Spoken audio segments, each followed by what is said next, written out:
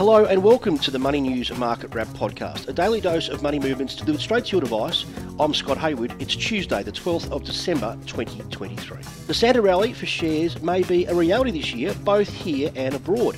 It's been a 6-week winning streak by the US major stock indexes, with the S&P 500 up 20% and the Nasdaq up 37% this calendar year. And that's helped the Australian share market today rally to a fresh 3-month high, boosted by interest rate sensitive tech sector stocks. The ASX 200 rose 0.5% or 36 points to 7,235.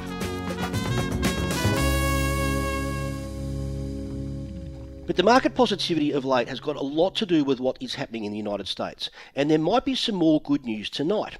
The latest CPI figures are due out while you're sleeping, and all indications are for another solid number that should put headline inflation at around 3.1%.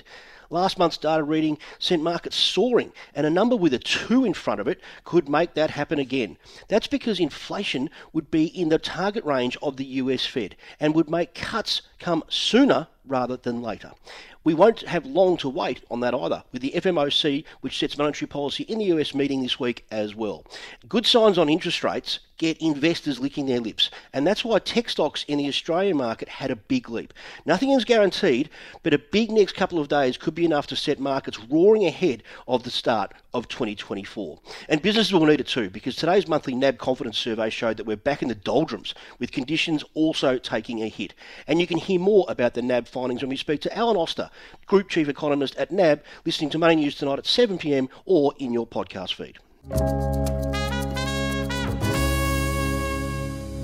And the chances of interest rates peaking globally really has helped the outlook for the tech sector. Our share market today, we saw Xero rise just under 4% to $108. WiseTech Global up 2.6% to $70 a share. Cube Holdings up 2.5% to $3.15. And in the healthcare space, Cochlear having a good day and a good month, shooting up more than 2% to all-time highs of $293.85 a share. And while none of the sectors headed backwards, there weren't too many bad stories today, but it was Lynas Rare Earths recording the greatest slump in the large cap sector, falling 4.5%. It did close just above $6 a share. IDP Education continued its slide after immigration changes, down 4.3% to $21.73. And IGO in the lithium space softened as well, down 3.8% to $7.71. The Aussie dollar has risen marginally against the greenback, but still just below 66 US cents. The Aussie dollar will also get you 52 British pence, 96 Japanese yen, and now sitting at $1.07 New Zealand. Iron ore maintaining its strength, still sitting above US $135 a tonne. Gold steady at right on $2,000 US an ounce at the close. Brent crude oil continuing its bounce off 5 months low, now worth US $76.38 a barrel. And Bitcoin a touch weaker, but nothing significant, still worth 63,037 Aussie dollars. And just finally, it looks like meat's back on the menu. Well, at least in China for Australian products, after the Asian superpower lifted partial sanctions on the industry after a 3-year freeze.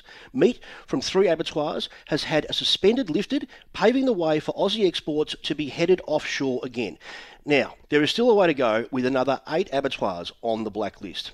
At its peak, around $3 billion worth of red meat, about a third of total production, was exported to China, so this could be a crucial step for our exports. With China having beef against Australia after frosty relations in recent years, the stakes can't be higher in getting these exports back up and running. Tonight on the show, we'll talk confidence figures for both businesses and consumers, plus give you an insight into a pain assessment company using AI to help those suffering with dementia.